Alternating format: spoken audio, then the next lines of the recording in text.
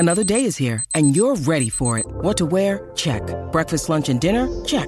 Planning for what's next and how to save for it? That's where Bank of America can help. For your financial to-dos, Bank of America has experts ready to help get you closer to your goals. Get started at one of our local financial centers or 24/7 in our mobile banking app. Find a location near you at bankofamerica.com/talktous. What would you like the power to do? Mobile banking requires downloading the app and is only available for select devices. Message and data rates may apply. Bank of America N.A., member FDIC. When you need mealtime inspiration, it's worth shopping Kroger, where you'll find over 30,000 mouth-watering choices that excite your inner foodie. And no matter what tasty choice you make, you'll enjoy our everyday low prices, plus extra ways to save, like digital coupons worth over $600 each week. You can also save up to $1 off per gallon at the pump with fuel points. More savings and more inspiring flavors make shopping Kroger worth it every time. Kroger, fresh for everyone. Fuel restrictions apply.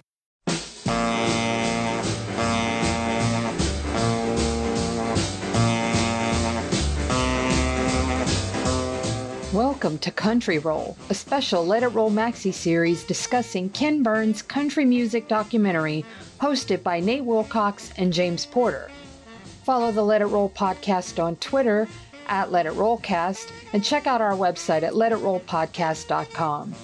Let It Roll is a Pantheon podcast, and you can listen to more great podcasts at www.pantheonpodcasts.com. Nate uses AKG microphones and headphones. Today, Nate and James discuss Episode 3, The Hillbilly Shakespeare, whose title refers to Hank Williams.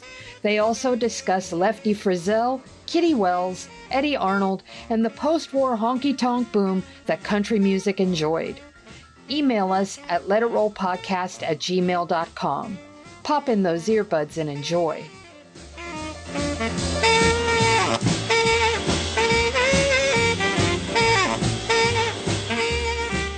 It's time to let it roll. I'm your host, Nate Wilcox, and joined again by James Porter to continue our discussion of Ken Burns' country music documentary and also Bill C. Malone's Country Music USA, which is the source of said documentary. Mr. Porter, welcome. Doing all right. How about yourself? Cannot complain, and we're up to number 3, The Hillbilly Shakespeare, number 1945 to 1953. And this is the absolutely epitomizes their trend and habit of personifying all this stuff in people, because Malone calls this the boom years, and Burns goes and makes it all about Hank Williams. Thoughts? Well, yeah, you can't get around him, over him, or through him. So, he was back to life, but, for a reason. No doubt. No doubt. And the Hillbilly Shakespeare is pretty awesome and apt terminology.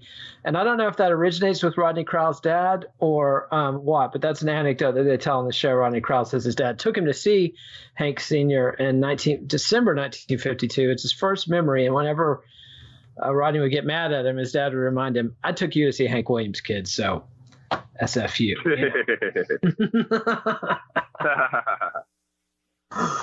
Anyway, so they go ahead. I said pulling rank. Indeed. And so they put it in the context, and rather than focusing on, like, they open up with a contextual segment, and they do this on every episode. And this time, instead of talking about post-war as post-war, they talk about honky-tonks. And that's another kind of interesting choice, because there's more going on in the post-war period than honky-tonks. But in country music, honky-tonks are a big deal. And Ray Benson boils it down to two things: beer and dancing. And that's why you get this new realism in country lyrics. You get things like Floyd Tillman Slipping Around, Hank Thompson's Wild Side of Life, et cetera, et cetera. Any thoughts on this, on talking about honky-tonk rather than all the I mean, should they have talked about honky-tonks, or should they have talked about the post-war era?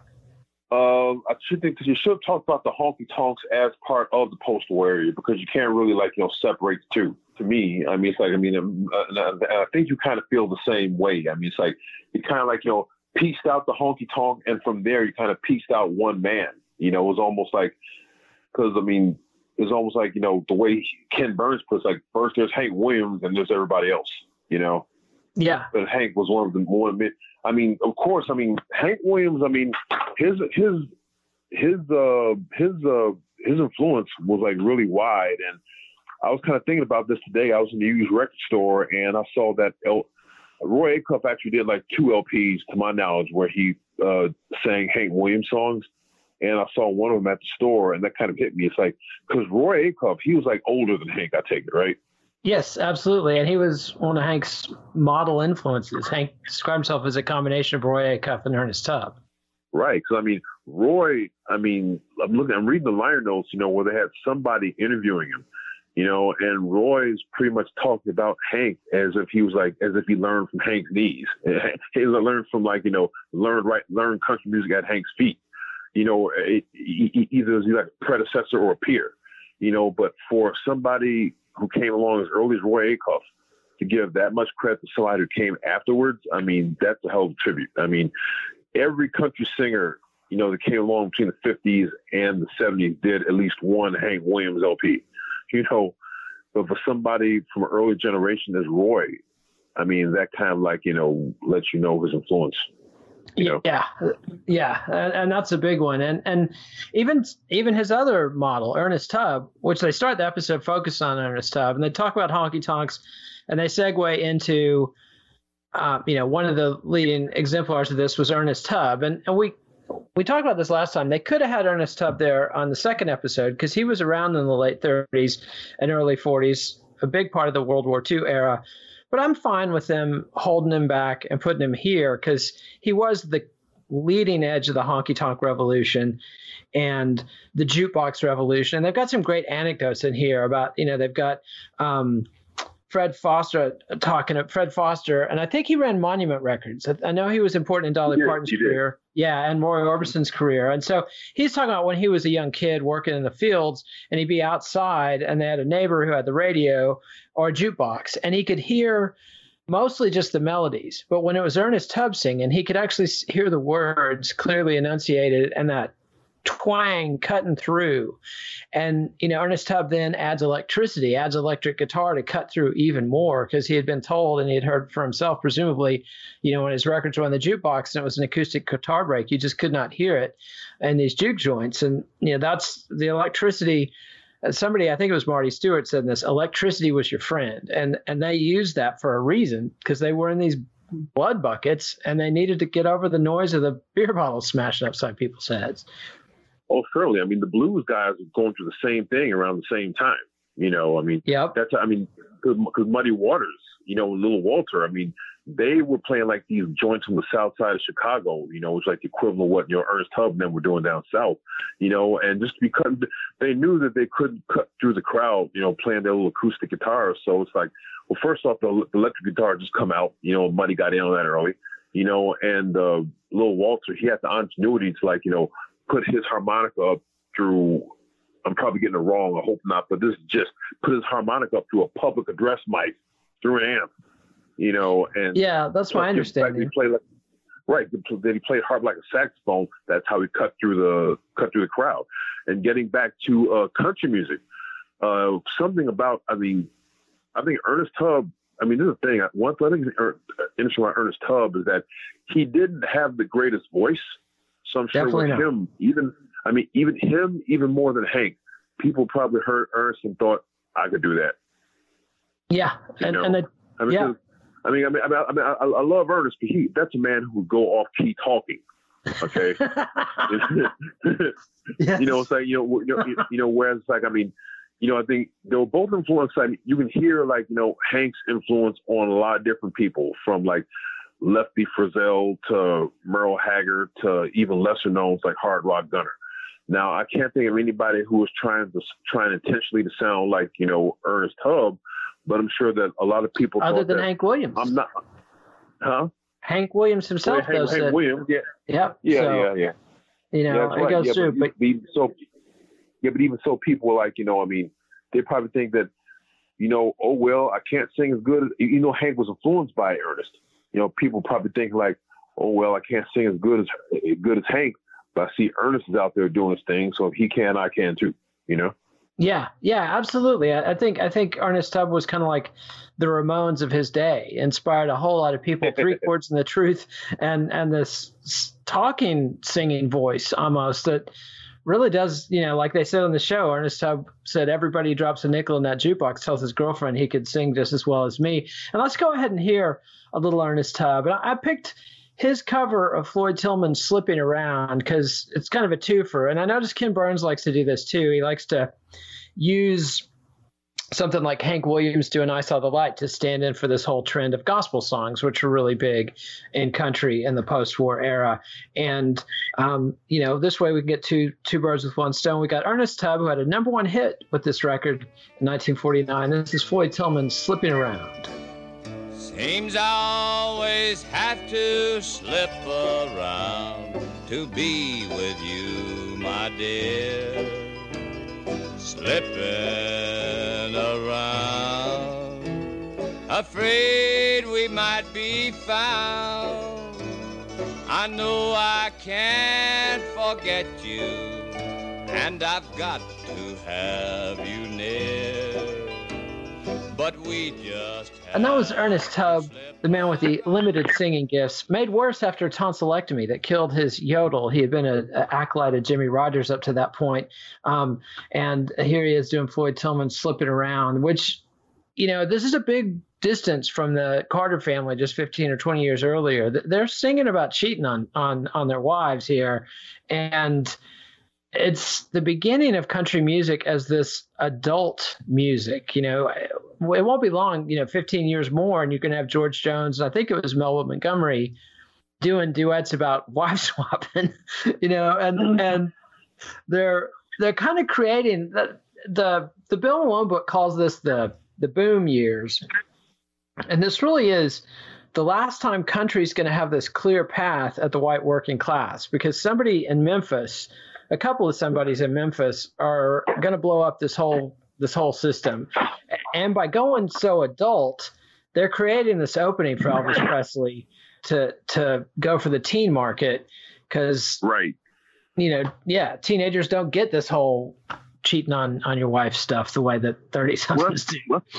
That's the funny part. I was just reading something the other day about the reason why you don't have country oldie stations is because the people who were buying, the average person was buying Buck Owens, and Merle Haggard back in the heyday.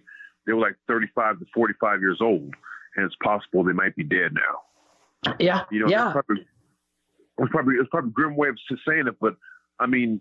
I kind of get the impression that nobody, even if they're in the South, nobody says like, oh yeah, when I was a teenager, I'd go to the malt shop and I'd hang out with my girlfriend and we listen to Buck Owens. That's what you say about the Beatles or Del Shannon or somebody, Yeah, that's yeah. It was saying about Hawkshaw Hawkins, Yeah, it was more grown up. But also another thing to keep in mind is until the Clear Channel radio monopolies of the 90s, every country station was an oldie station. I can remember hearing Hank Sr., Hank Snow, all of that stuff on my regular country radio just mixed in. And it was totally normal. Country was very tradition minded until the Garth Brooks explosion caused the bean counters to really take over and clamp down. So yeah, I don't know. I think that's interesting. Because country, it's like I've heard more than one.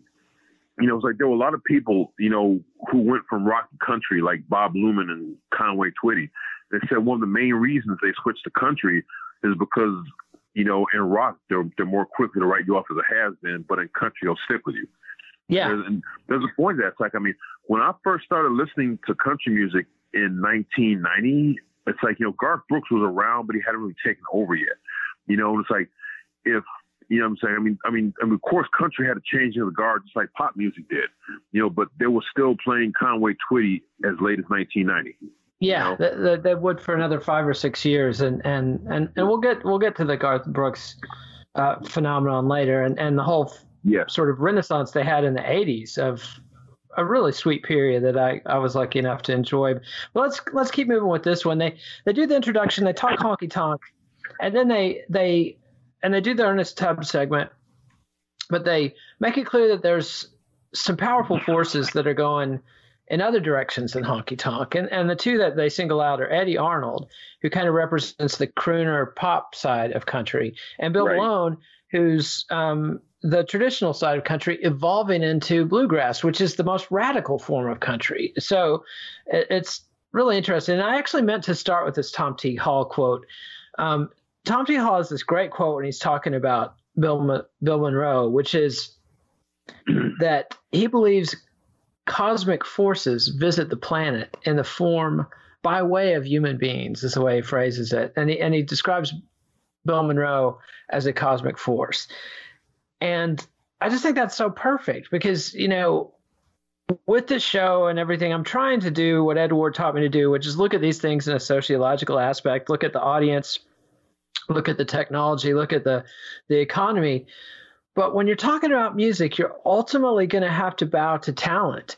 And people like Bill Monroe and Eddie Arnold and Hank Williams, I think cosmic force is a great way to describe that level of talent that's, you know, going to be an impact. As long as Hank Williams was in the music business, he was going to have a massive impact, you know, just because of the raw talent. And Bill Monroe and Eddie Arnold had that very much in common. And one thing I liked about this was they, you know, make it very clear that Eddie Arnold is the pop guy, and he's the contrast to the hardcore Ernest Tubbs and Hank Williams.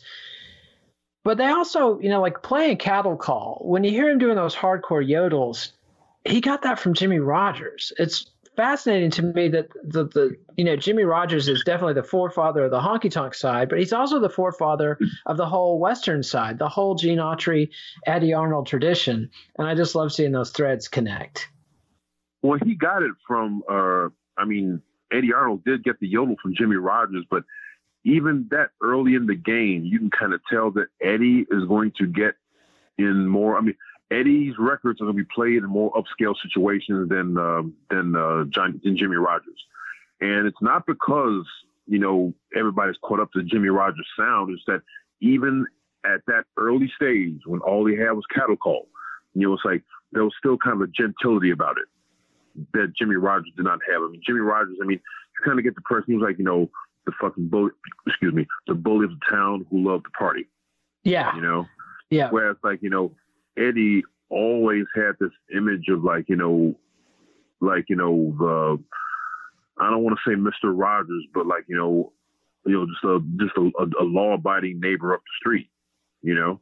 Yeah. And he kind of shaved off the rough edges. I'm not going to say whether it's bad or good, but it is, you know? Yeah, he definitely did shave off the rough edges. And they talk about him playing Constitution Hall in D.C., which is a big deal and a very stuffy place. And they also talk about Ernest Tubb headlining a Grand Ole Opry show at Carnegie Hall in 1947. So this is a period when country is really penetrating into the pop market and following up on, you know, the popularization of country during the World War II period, which we talked about last time. But again, I think one thing they undersold, and they used Hank Williams' song Cold, Cold Heart as the surrogate for this. They talked about how Tony Bennett covered Hank Williams and it was a massive pop hit. But they don't talk about, you know, the fact that Bing Crosby is still having big time pop hits with songs like Sioux City Sue, and I think doing even albums, you know, those collections of 78s that were the true albums that were, you know, all his country and Western stuff. And you had the Tennessee Waltz, which was a Pee Wee King song from I think the mid 40s that then Patti Page drops. And it's one of the biggest songs of all time. I believe it was the biggest song in all of pop music history up to that point.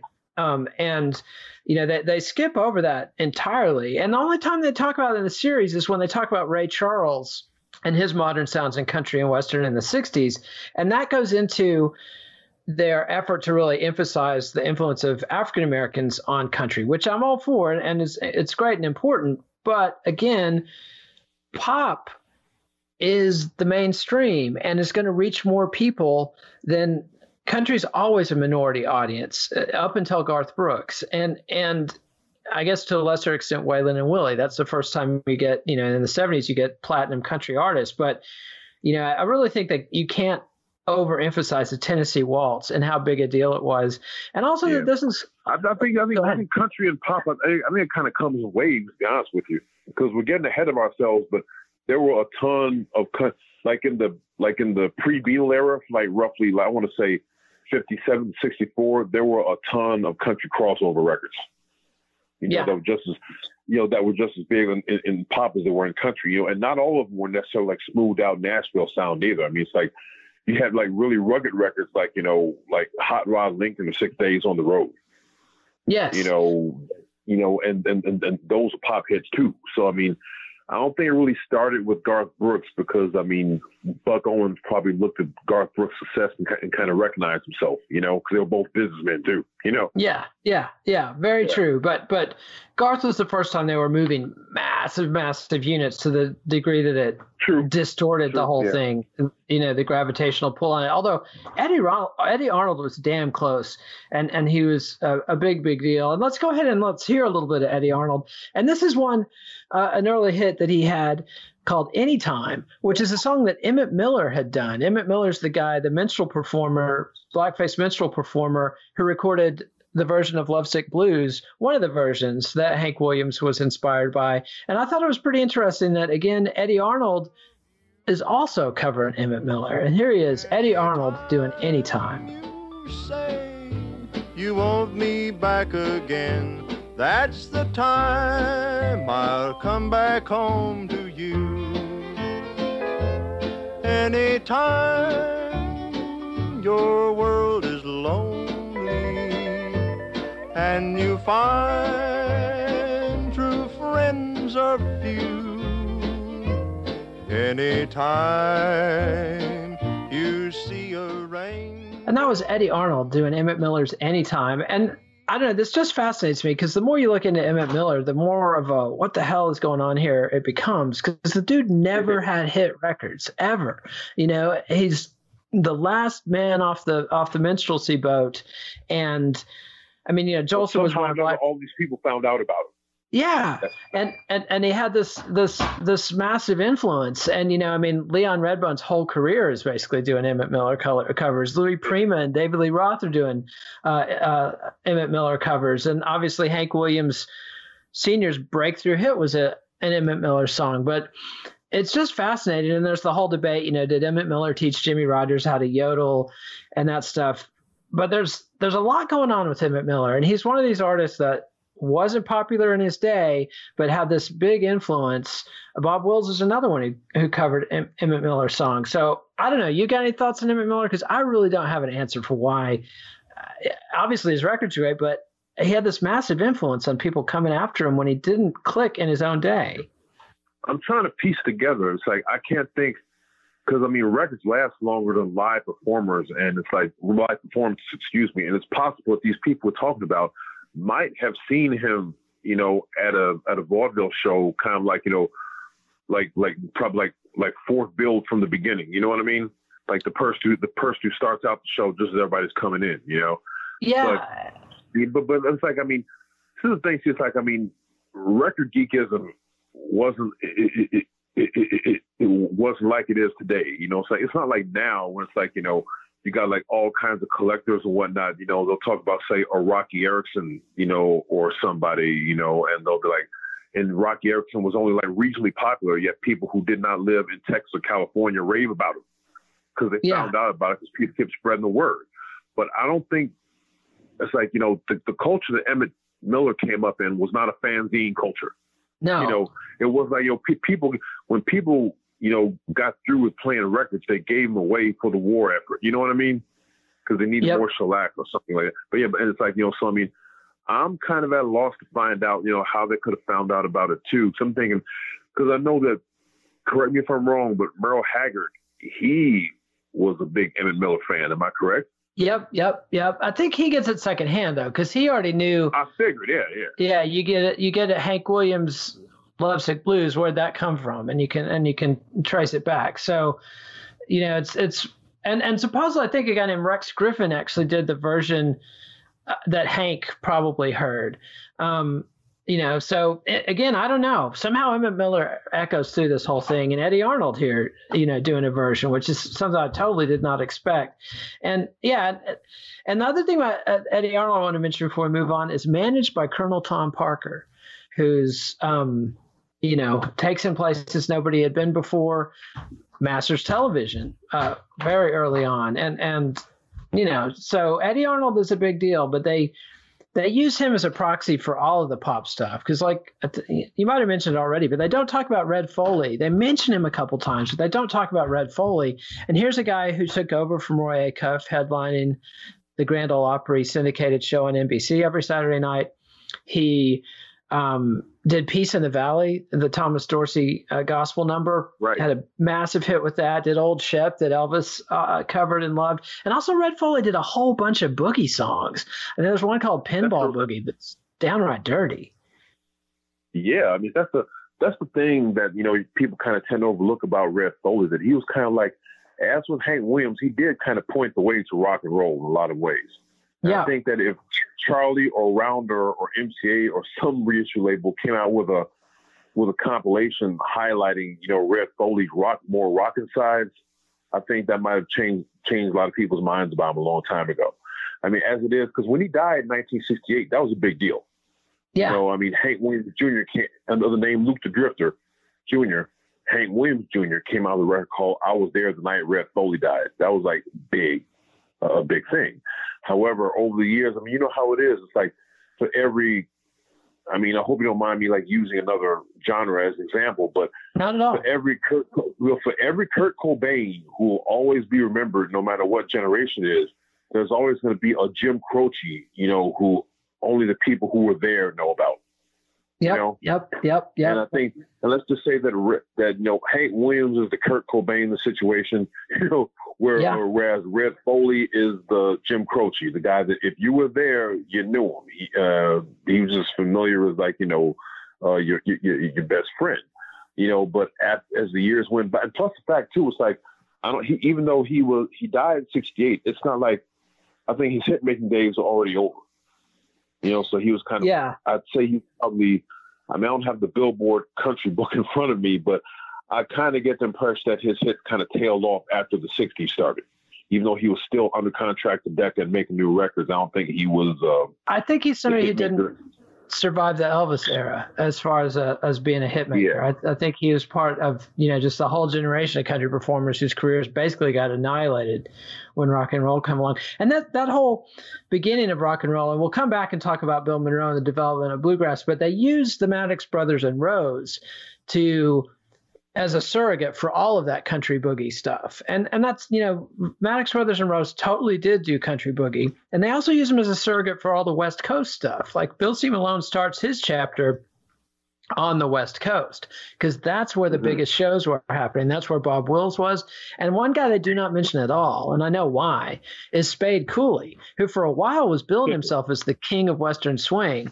And then he made the unfortunate decision to get really drunk and murder his wife in front of his kids. But I think people talk about that more than they do his music. They absolutely do. And that's only fair. If you're going to do something that crappy and low down, that's going to get hung around your neck. I don't think anybody can complain about Spade Cooley getting canceled here. But, but nonetheless, he was a big thing. He was an early country performer to be on television and was really big and kind of lays the groundwork for the whole Bakersfield explosion in the 60s. And they also don't mention the Delmore Brothers. They talked about them in the last episode as one of the brother groups, but the Delmore Brothers move over to King Records in Cincinnati in this period and do a whole ton of country boogie stuff and might be them and Moon Mullican, who they also don't mention. I've noticed this about most country historians. They kind of leave hillbilly boogie and rockabilly in the margins. Yeah. Yep. I mean, not just with this special, but I've kind of noticed this. Like, I mean, maybe I'm just biased because hillbilly boogie and rockabilly is how I got into country proper. But I mean, they'll mention and now mind you, like not all rockabillies were like directly country influenced either. So I mean, that you can kind of understand. But even so, it's like when rockabilly is dealt with, it's like Elvis, and the main people from Sun Records, and then they move on to Countrypolitan, or the crossover hits. And going back to what we're saying now about the hillbilly boogie, it's like they'll mention a Red Foley, or they'll mention a Delmore Brothers, or they'll mention a Moon Mullican, but not for the boogies. Yeah, they make the boogies sound like an afterthought. you know. And truth be told, maybe it's my rock and roll bias showing, but I think Moon Mulligan's best stuff is the rockers. I mean, you take that away, and his straight country stuff is pretty much, it's good, but it's not really that distinguished from anybody else that's coming out, you know. But the stuff like Seven Nights to Rock, it's like, you know, and let's be blunt here, it's like he could have had some rock and roll hits, but you know, he was too old, and he was balding, and he wore a cowboy hat, and you know, image wise, I don't think, you know, some kid in Philadelphia, New York, or LA is going to want that. You know? Yeah, absolutely. Yeah. And let's hear our sponsor break. And then I'm going to bring up somebody that gets left out of jazz histories a lot and gets left out of this history, but I think is important to talk about this era. But let's hear from our sponsor, and we'll be right back. And so, yeah, I totally get your point. And I think that's because, you know, country historians are coming from country today or country 20 years ago and looking back. And so it's very easy to see where the tree forks and let that branch that went off into rock and roll go away, but the precursors of that. But the guy they don't mention on this at all is Louis Jordan, who is the father of R&B and who's a jazz guy. And jazz historians almost never talk about Louis Jordan, even though he was in Chick Webb's band with Ella Fitzgerald and was this massive, massive star. He was just as big on the R&B side in the 40s as Eddie Arnold was on the country side. I mean, like they talked about one year here where I think there were between Hank Williams and Eddie Arnold, they locked up something like 50 weeks of the number one slot on the country charts. Louis Jordan did that all by himself on the R&B charts. So, you know, Louis Jordan is this massive force. And to me, there's this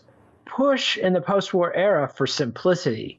And Bill Monroe with bluegrass and Charlie Parker with bebop break from that and go into this virtuosity thing. And another guy they don't mention here is Merle Travis, who's out on the West Coast, you know, cutting records for Capitol Records. And a lot of people thought he was going to be the future of country and Western because he's jazzy, he's sophisticated, he's witty, he's writing these songs like 16 Tons that becomes an enormous pop hit later on. Smoke that cigarette. He played the electric guitar. Yeah. It's like, I think you can kind of see it like, you know, he's kind of like you know, to Northern ears, he's kind of like a bridge between, say, Les Paul and rock and roll. Yeah.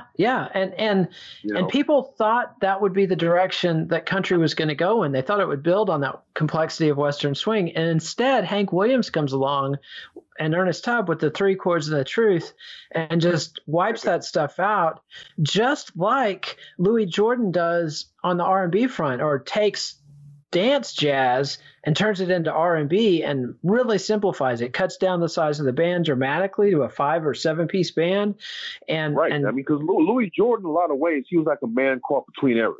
You know, it's like when Louis Jordan was in his prime, I think the big band era was still going strong, you know, and he kind of stood out because here he was, this 75 at a time when most big bands, like maybe like 20 guys, 21 guys, something like that. He was, you know? just enough ahead of that to be on the cutting edge and take over, because the war between the draft and the rubber tax and all that stuff, it killed the big band. So he was kind of the guy who did it on his own before he was forced to. You know, he wasn't matter of fact, I've heard like latter day records from Cab Calloway, you know, where I don't know whether a producer took him aside and thought that, you know, Cab, we got to record you in a Louis Jordan style, but that's kind of what it amounted to, because Cab Calloway was a clown anyway, and he was from the big band era.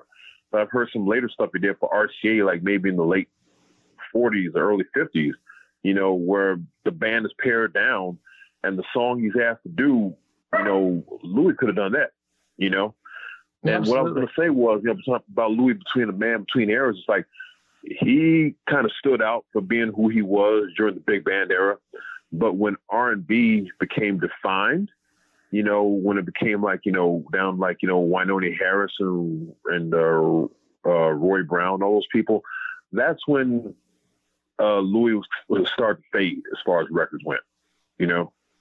Yeah, absolutely. He drops off real hard in the early 50s. Kind of after the people who'd figured out his innovations grabbed the torch and run with it. And we don't know what would have happened to Hank Williams had he lived, you know, but it's entirely, I don't know. It's hard to say. You know, Louis Jordan, I don't know. To me, Louis Jordan is just one of those underrated guys, and I'm totally getting off track. I don't want to spend the whole country episode talking about Louis Jordan, but I just think Louis Jordan is so much more important than most people realize these days, because he just gets undersold in the history in a big, big way.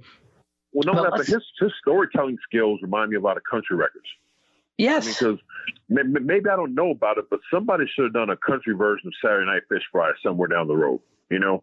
Yes, absolutely. I can see like a Moon Mullican doing that. And as far as like Hank Williams, like, because he died like right at the cusp of rock and roll. It was right around the corner, and he missed. But sadly, it's kind of blasphemous. But if he lived through rock and roll, I don't think he would have made either. Yeah, being older, you know. Yeah, it's like this is the thing. I mean, thing about it is, I mean, as an example, it's like, you know, Dion. He made some great folk rock records in the mid '60s on Columbia, right? Yeah, I think he had a couple problems in his way. Number one, you know, the fact that he was kind of strung out on heroin by his own record. That'll hold you know, and also number two, it's like, you know, when he made those folk rock records, it's like it was already post Beatles, okay? And there were a lot of people getting shoved off to the side, like Del Shannon, you know, even though still making good records that kept up with the times, you know, to them, a Del Shannon or an Everly Brothers or Rick Nelson or Dion, they were like ghosts from their early, that's what their older sisters listened to. Yeah, you know, the Beatles represent something new. Right. And even though Dion was coming out with these really great folk rock records that kind of slightly anticipate the blues rock explosion by about a year, you know, and they kind of like slightly might have been a little bit ahead of Bob Dylan as far as the whole folk rock thing goes. You know, it's like, even though he's got the electric guitar, you know, and he's like dressed in black, you know, and he's like, you know, and he's got the blues influence, you know, about like Bob Dylan, the Beatles and all, people still see him as the guy in the alpaca sweater saying "Run Around Sue." Yeah, you know, yeah. He's left over from another generation. And I think that's what would happen with Hank. It's entirely possible, because Lefty Frizzell is kind of our test case for that, because he lived into the rock and roll era, and he had like 3 or 4 massive number one hits, like Long Black Veil in '59 and Saginaw, Michigan in '64, but he was never the massive star he was. And Merle Haggard in this episode calls it the Hank and Lefty era. And I love that they had Merle Haggard, because he was a Lefty guy. He did a whole Lefty Frizzell tribute album. And there was a period in 51, 52 when Lefty and Hank were just going toe to toe, and they both had top 5 hit after top 5 hit, and they're just absolutely red hot. And then, you know, Lefty's one of these guys, had a lot of personal issues and heavy drinker and total spendthrift and profligate kind of wild man. And you know, so yeah, I think your theory there is borne out by Lefty Frizzell, because he was just, once the rock and roll era came along, I mean, I don't think you can. Well, he did make some credible rockabilly records. I've heard them, and they're great. Yeah. However, but he wasn't seen as a rockabilly guy. Right. It's one thing to be a collector, listen to these things like 5 decades after they came out.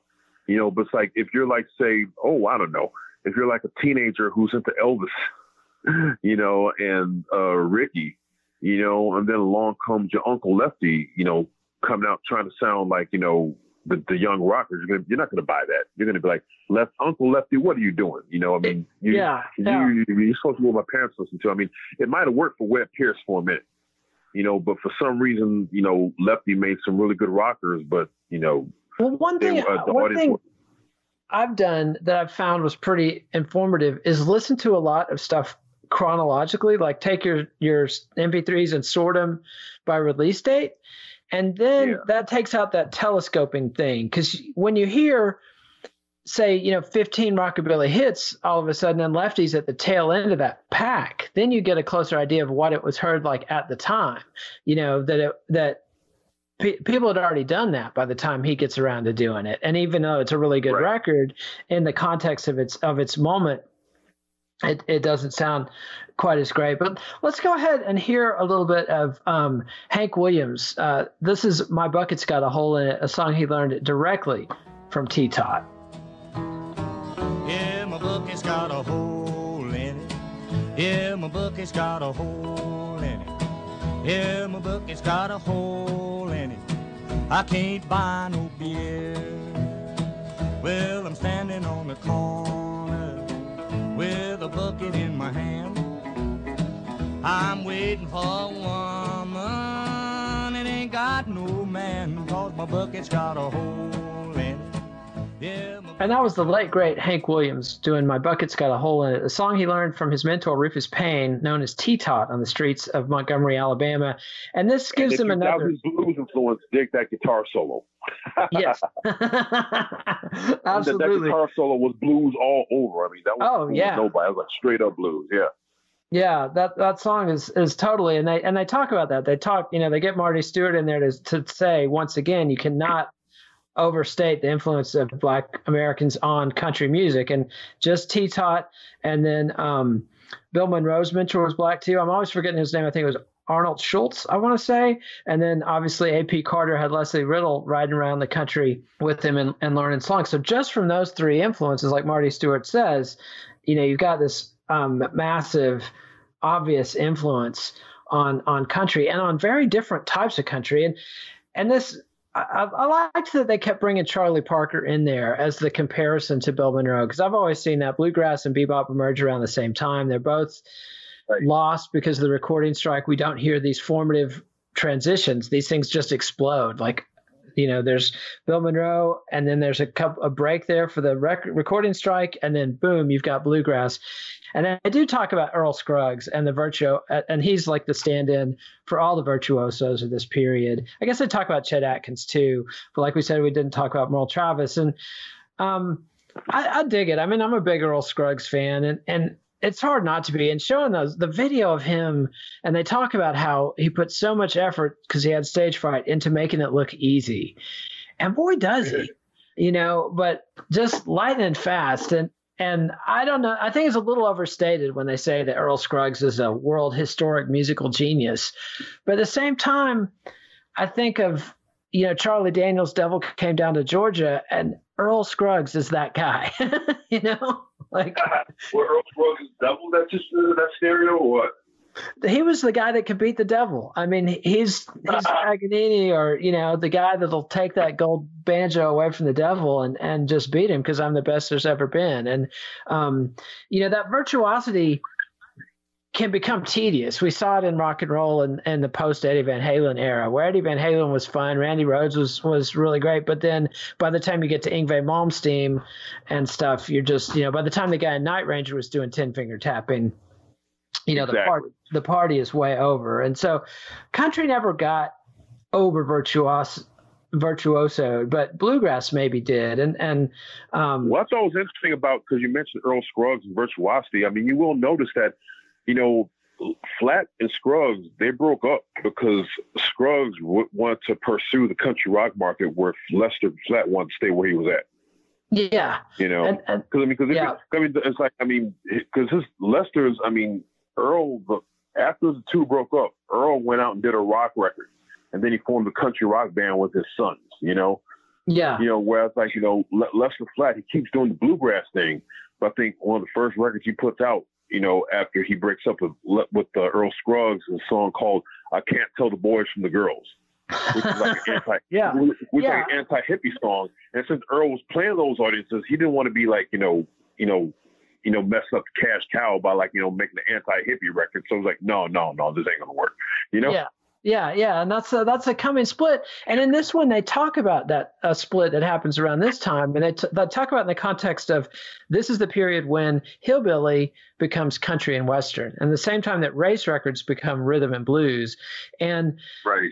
And they talk about how for a while folk music might have been the term. Like Hank Williams called himself a folk musician, but then they get. They say folk music becomes this music that's more likely to come from New York City. And people our age will remember the old paste pecani sauce when they, where's the salsa come from? New York City, And so there's that dig. And of course, the little hint of anti-Semitism there whenever people start dissing New York. But it's a true point. I mean, folk music, the Weavers, who are another huge factor in this same period, that Goodnight Irene is a massive hit. I think a year after, the same year as Tennessee Waltz. And it's part of this search for comforting music, for simple music that's really big in the post-war period. But they take Woody Guthrie. Folk music. I'm sorry, double back what you say about folk music. I think one of the very first Elvis Presley LPs referred to him as a folk singer in the liner notes. Oh, yep. I know exactly what you're talking about. That was pretty early, but they were still trying to search out the whole deal. But yeah.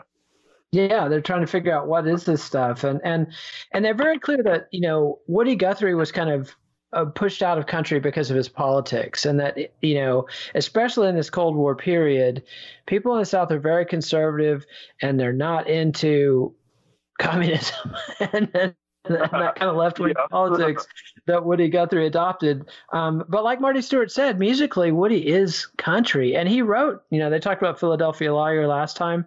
They don't talk about Oklahoma Hills, but his cousin Jack Guthrie had a huge hit with Oklahoma Hills by Woody around this time. And the other thing they talk about, the theme in this, is the professionalization of Nashville. They talk about this is the first period when Nashville is called Music City, USA. They talk about Fred Rose at Acuff Rose and how he's a huge part of Hank Williams' career, and that the song publishing, Nashville becomes a secondary center of song publishing.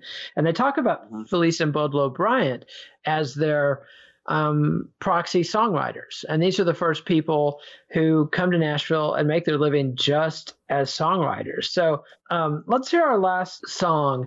And this is another twofer. I'm trying to cover multiple topics. And this is Kitty Wells, who's big in this episode because of her song, her answer song to The Wild Side of Life. It wasn't God who made honky tonk angels. But here she's doing a song by Boudleaux Bryant called Hey Joe. This is Kitty Wells.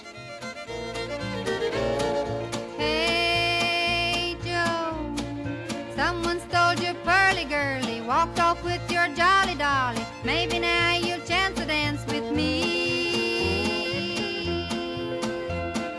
Hey, Joe, I feel mighty lovey-dovey. Let me be your new patootie. I'll be just as sweet can be. Now, Joe, I know just how you feel. And that was Kitty Wells doing Boudleaux Bryant's Hey Joe, not to be confused with Jimi Hendrix's Hey Joe or Dino Valenti or whoever it was that actually wrote Hey Joe. But, that's the Bryants. They go on to write a ton of songs for Little Jimmy Dickens and the Everly Brothers later on, and become some of the first people who really make Nashville a songwriter's town and show that you can make a living just writing songs and doing it in Nashville. They turned down opportunities to go to New York and stayed there in Music City, USA. And so, and the other element of the professionalization they talk about, and they use Mother Maybelle and the Carter sisters to kind of connect the thread, because they've talked about the Carter family in each episode. And now it's just Maybelle and her three daughters, Helen, Anita, and June. And they're doing radio shows, and they get a big show, a nationally syndicated show in Missouri, and they've found Chet Atkins along the way. And he's a guy who was struggling for all his virtuosity. He was too bluesy, too jazzy. Country audiences didn't quite know what to make of him. But when you put him with Mother Maybelle and the Carter sisters, he fit right in. He can add those hot guitar solos, and it's in a country context, and people know what they're getting. And the Carter sisters only get invited to the Grand Ole Opry because they're selling so much flour for a rival flour company. And the flour company that's sponsoring the Grand Ole Opry is, these girls are cutting into our sales. You need to get them on our team. And, they tell the whole story about how they make him an offer, but they say, but don't bring Chet Atkins. And Mother Maybelle and Doc say, no. It's a package deal. You either get Chet Atkins and the Carter sisters, you don't get any of us. They sweeten the deal, no dice. And they finally, okay, you can bring Chet Atkins in. And apparently the explanation for that is that the Nashville scenesters were already afraid that Chet Atkins would come in and take over. And this was a period when Nashville's becoming a hub of recording. And Red Foley's band was supposedly the first sort of A-list session crew in Nashville around this time. And yeah, I can definitely see being afraid of Chet Atkins coming in and taking over. And this is long before Tyler Coe was around to give the revisionist take on Chet Atkins, which we're all enjoying on Cowboys and Cocaine and Rhinestones second season. Yep. But he wasn't but Chet Atkins than anybody else has been. I mean, of course, he was great, but then again, he did tone down a lot of things too, Yeah. I mean, there's a flip side to every coin. Right. and that's, and Hank, I mean, Chet was, like, just read about his sessions with Elvis Presley, and you can just, or Waylon Jennings, or so many others that struggled under the thumb of Chet Atkins. And at the same time, he did raise the game there in Nashville, and this was an era where country music gets codified and where Nashville becomes the center. And I think the first move of that was the Grand Ole Opry getting the WSM Clear Channel status. Then when they got the NBC syndication, then when they got Roy Acuff and the Star system and professionalized. And, by the time you've got people like Felice and Boudleaux Bryant moving to Nashville and a company like Acuff Rose there, the center of gravity is established, and Nashville becomes the center of country music in this country for the rest of the century. We were talking about the honky tonk era earlier, right? Yeah. The thing about it, like the honky tonk era, when it got killed off by rock and roll, it's like, it wasn't like, honky tonk was in a slump. It just got like, thrown to the side of the road by rock and roll, because honky tonk was still going big guns, and it's like, for a minute there, it seems like all the country guys, it's like a skeleton in a lot of people's closets, but all the country guys who were around back then, they had to make their consciously rock and roll record, right? And I think all those rockabilly records, like Your Humbuggin' Me by Lefty Frizzell, and Rocket by Thumper Jones, like, those didn't make it. They got lost in the sea of like Elvis imitators, as they were calling them back then. So I think somebody in Nashville kind of figured that the only way we could compete with rock and roll is to not make rock and roll records per se, but make pop records, because there might still be an audience for that. Plus the fact too that at that time, rock and roll, I mean, it's kind of like the image was changing. It went from like, the shouting Southern guy with R&B influences like Gene Vincent, or Eddie Cochran. It kind of went from that to like the Fabians and the Frankie Avalons, and I think that it was kind of easier, for like, the pop crossover country records, to like compete in that environment. Like say Brenda Lee, I don't know how much of a country person you call her, even though she was on the documentary, I know, but things like Brenda Lee, Patsy Cline, and we'll be talking about them next time. And Brenda Lee's fascinating to me because she had Owen Bradley producing her. She had a lot of the same songwriters as Patsy Cline, and it's same label. Yeah, same label. And, and they're great until you play the Patsy Cline records right next to them. Patsy just folds her up like a dollar bill. But yeah, I think, I think that was like the voice of experience. I mean, Brenda was like a 13-year-old girl. Yeah. Yeah. It was not a fair competition at all. But Brenda Lee definitely made her mark, and I think it wasn't just going pop, but also going grown up, and more going in that slipping around direction, and these cheating songs, and these adult concerns that are not for kids, and they just sort of conceded the kid market to rock and roll, and it's a fascinating period. But the last thing I want to cover is the death and decline of Hank Williams, because they cover Hank through multiple points in this. They talk about his beginnings as a songwriter and his initial relationship with Acuff Rose. They talk about how he had to go into exile because he was such a screw up that he's on the Opry early on, gets kicked off, has to go to the Louisiana Hayride, which is, of course, where Elvis is going to become a big star. But not just Elvis, also Webb Pierce and Carl Smith and a ton of people make their mark on the Hayride. Hank Williams is the first one. And Lovesick Blues, the Emmett Miller song, that's his She Loves You or Satisfaction. That's his massive, massive breakthrough song. And that's, the one. But then they talk about how, at one point Audrey had divorced him and he cleans up and Audrey takes him back. He gets the Grand Ole Opry takes him back. And then he goes on this incredible 18-month, 2-year run. And then it all, the wheels just fall off and he burns himself out and dies. But this bit where they focus in on the death and decline of Hank Williams and in late 1951, I guess over the Christmas holidays of 1951, he and Miss Audrey go to war. She kicks him out of the house. It's all over. And, they've got one of his best friends, which is just awesome. The fact that they could find somebody who was a running buddy of Hank Williams to be on this documentary in the 21st century is just awesome. And the guy pulls no punches. He talks about how, Hank was fine when he was drinking beer, but when he hit that hard liquor, he was just intolerable. And one story they don't tell, though, is they talk about how Mother Maybelle had taken him under her wing and tried to save him. They don't talk about the time he set off a gun right next to June Carter on their front porch. And that's when Mother Maybelle gave up on him. So they sort of, they don't Bowdlerize it or whatever, or soften it too much, but there's not enough room to go into all the horrors. Like I think it was Ernest Tubb who invited Hank out fishing one time, and Hank shows up at 5 o'clock in the morning with a shotgun and a bottle of Jack Daniels. And it's like the most terrifying day of Ernest Tubb's life. Not a lot of fish get caught, but so Hank was just, capable of being an absolute monster when he was drunk. And in that last year, yeah, and he's got this physical. He probably had spina bifida, and by the time he's 29, he's just in agonizing pain all the time. He falls off a stage, probably was drunk, has to wear a back brace. He gets a quack doctor who puts him on choral hydrate, which is on top of the amphetamines and the secanols and the morphine that he's already doing on top of the beer and whiskey. And it's, Kurt Cobain, I think, is one of the best analogs. I mean, just one of these people who had all these gifts and was so able to triumph in this world, but at the same time was just miserable the whole time they were alive. And right. Life was agony.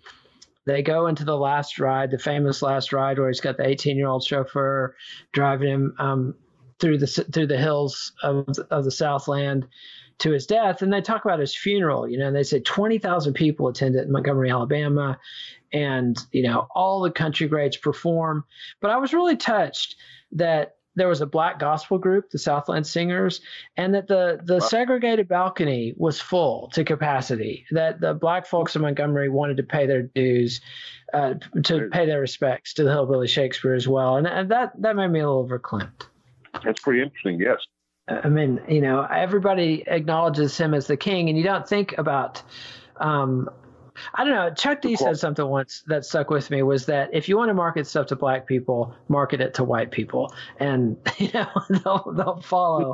and I think if you're black in Montgomery, Alabama, I doubt you could avoid hearing Hank Williams, and I think his music speaks to a lot of people, and obviously it did. And I've heard a lot of people that where they were living, like black people, where they were living in the early 50s. Rhythm blues didn't get as much exposure on the radio as country did. Yep. And it's like more people probably had radios and record players. So I mean, that's kind of where you in the country, at least. It's like that's kind of where you went if you want. Everybody listens to country music, whether we're white or not. And while I have heard every now and then, I'll run across a quote, from a black performer who was around back then. And they said that even though they were programmed towards like jazz and R&B, they always had a love for Hank Williams, and that's kind of, I was kind of shocked just now. I mean, maybe I should have known it, but I didn't, that the black half of the segregated balcony, was full at Hank Williams's funeral. I thought that was like really, I mean, you would thought it was like, maybe one or two country fans here and there, and you figured that, they probably wouldn't, but they wouldn't dare show their faces at his shows. You know what I mean? Yeah. I don't want to say opposite fans, but just the mere fact that, I mean, Hank probably did have a lot of black fans, but they weren't going to be hanging out on a country set, but the fact they turned out for this funeral kind of lets the how wide his influence was. Cast a large shadow. Yeah, absolutely. And having the Southland Singers on stage honoring his memory with their music, I just feel like that maybe was a moment when it was a time for peace and everybody recognized everybody was born in Hank Williams. I mean, this was a prince. This was the Hillbilly Shakespeare. And, just an incalculable loss. Like Chris Christopherson is just, talking about how many great songs he took with him when he died. And Fred Foster has a great quote, too, that when he was in a diner and he heard that Hank Williams had died, he cried. He couldn't help it. And he was just like, this was a loss to all of humanity. And I think that's the thing. Like Hank Williams as a person he's not somebody I would have wanted to know, based on every account of his conduct and behavior, but his gifts, something I've treasured my whole life, and just an incalculable contribution to American history. So insofar as if you're going to tell a story, you've got to personalize it, I guess. And that's what Ken Burns has chosen to do, focus on Hank Williams. And it's hard to argue with that. And this reminded me a lot of Jimmy Rogers too, where the fact that Jimmy Rogers is all over that first episode and then he's gone for the second episode, and Hank Williams totally dominates this episode, he's going to be gone for the next one. So makes sense to me. Any final thoughts, James Porter? No, I think we pretty much covered everything. I mean, although you did say something about personalizing stories to make people understand it better. You were talking about Ken Burns and personalizing Hank Williams' life, but I kind of think that's kind of what Hank Williams was doing with his songwriting. He might have been writing about himself, might have been writing about him and Audrey, might have been writing about something he overheard, but anyway, he was like the voice for a lot of people.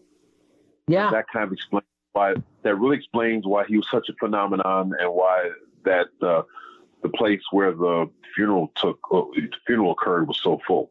So Absolutely. That's kind of where. So yeah. Absolutely. Well, James Porter, it's been a hoot, and we'll be back next time to talk about part 4. We'll be talking about the late 50s and Patsy Cline and all that great stuff. So for Let It Roll, right. See you next time. Follow the Let It Roll podcast on Twitter at Let It Rollcast, and check out our website at letitrollpodcast.com.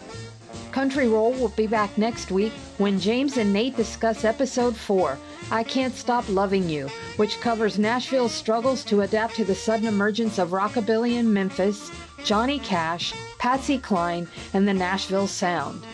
Let It Roll is a Pantheon podcast, and you can listen to more great podcasts at www.pantheonpodcasts.com.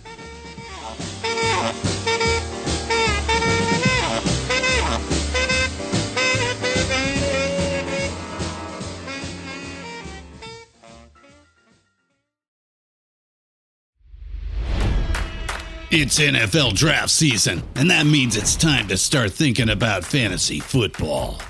FantasyPoints.com features industry-leading experts and prognosticators using proprietary hand-charted data to help you score more fantasy points. FantasyPoints.com is the place to go for whatever kind of fantasy football you play. Whether you play fantasy football, daily fantasy sports, or do a little bit of everything, Fantasy Points has the meticulously researched content to guide you to victory. And why wait for the fall? Fantasy Points also covers the new spring football league, the UFL. Join the guru, John Hansen, Scott Barrett, Joe Dolan, and other massive names in the fantasy football universe with an exclusive offer. Use code Pantheon for 15% off any Fantasy Points package, including the all-in package, with access to every article, tool, and data nugget that Fantasy Points has to offer. That's FantasyPoints.com and code Pantheon for 15% off at Fantasy Points. FantasyPoints.com, code Pantheon. Score more fantasy points.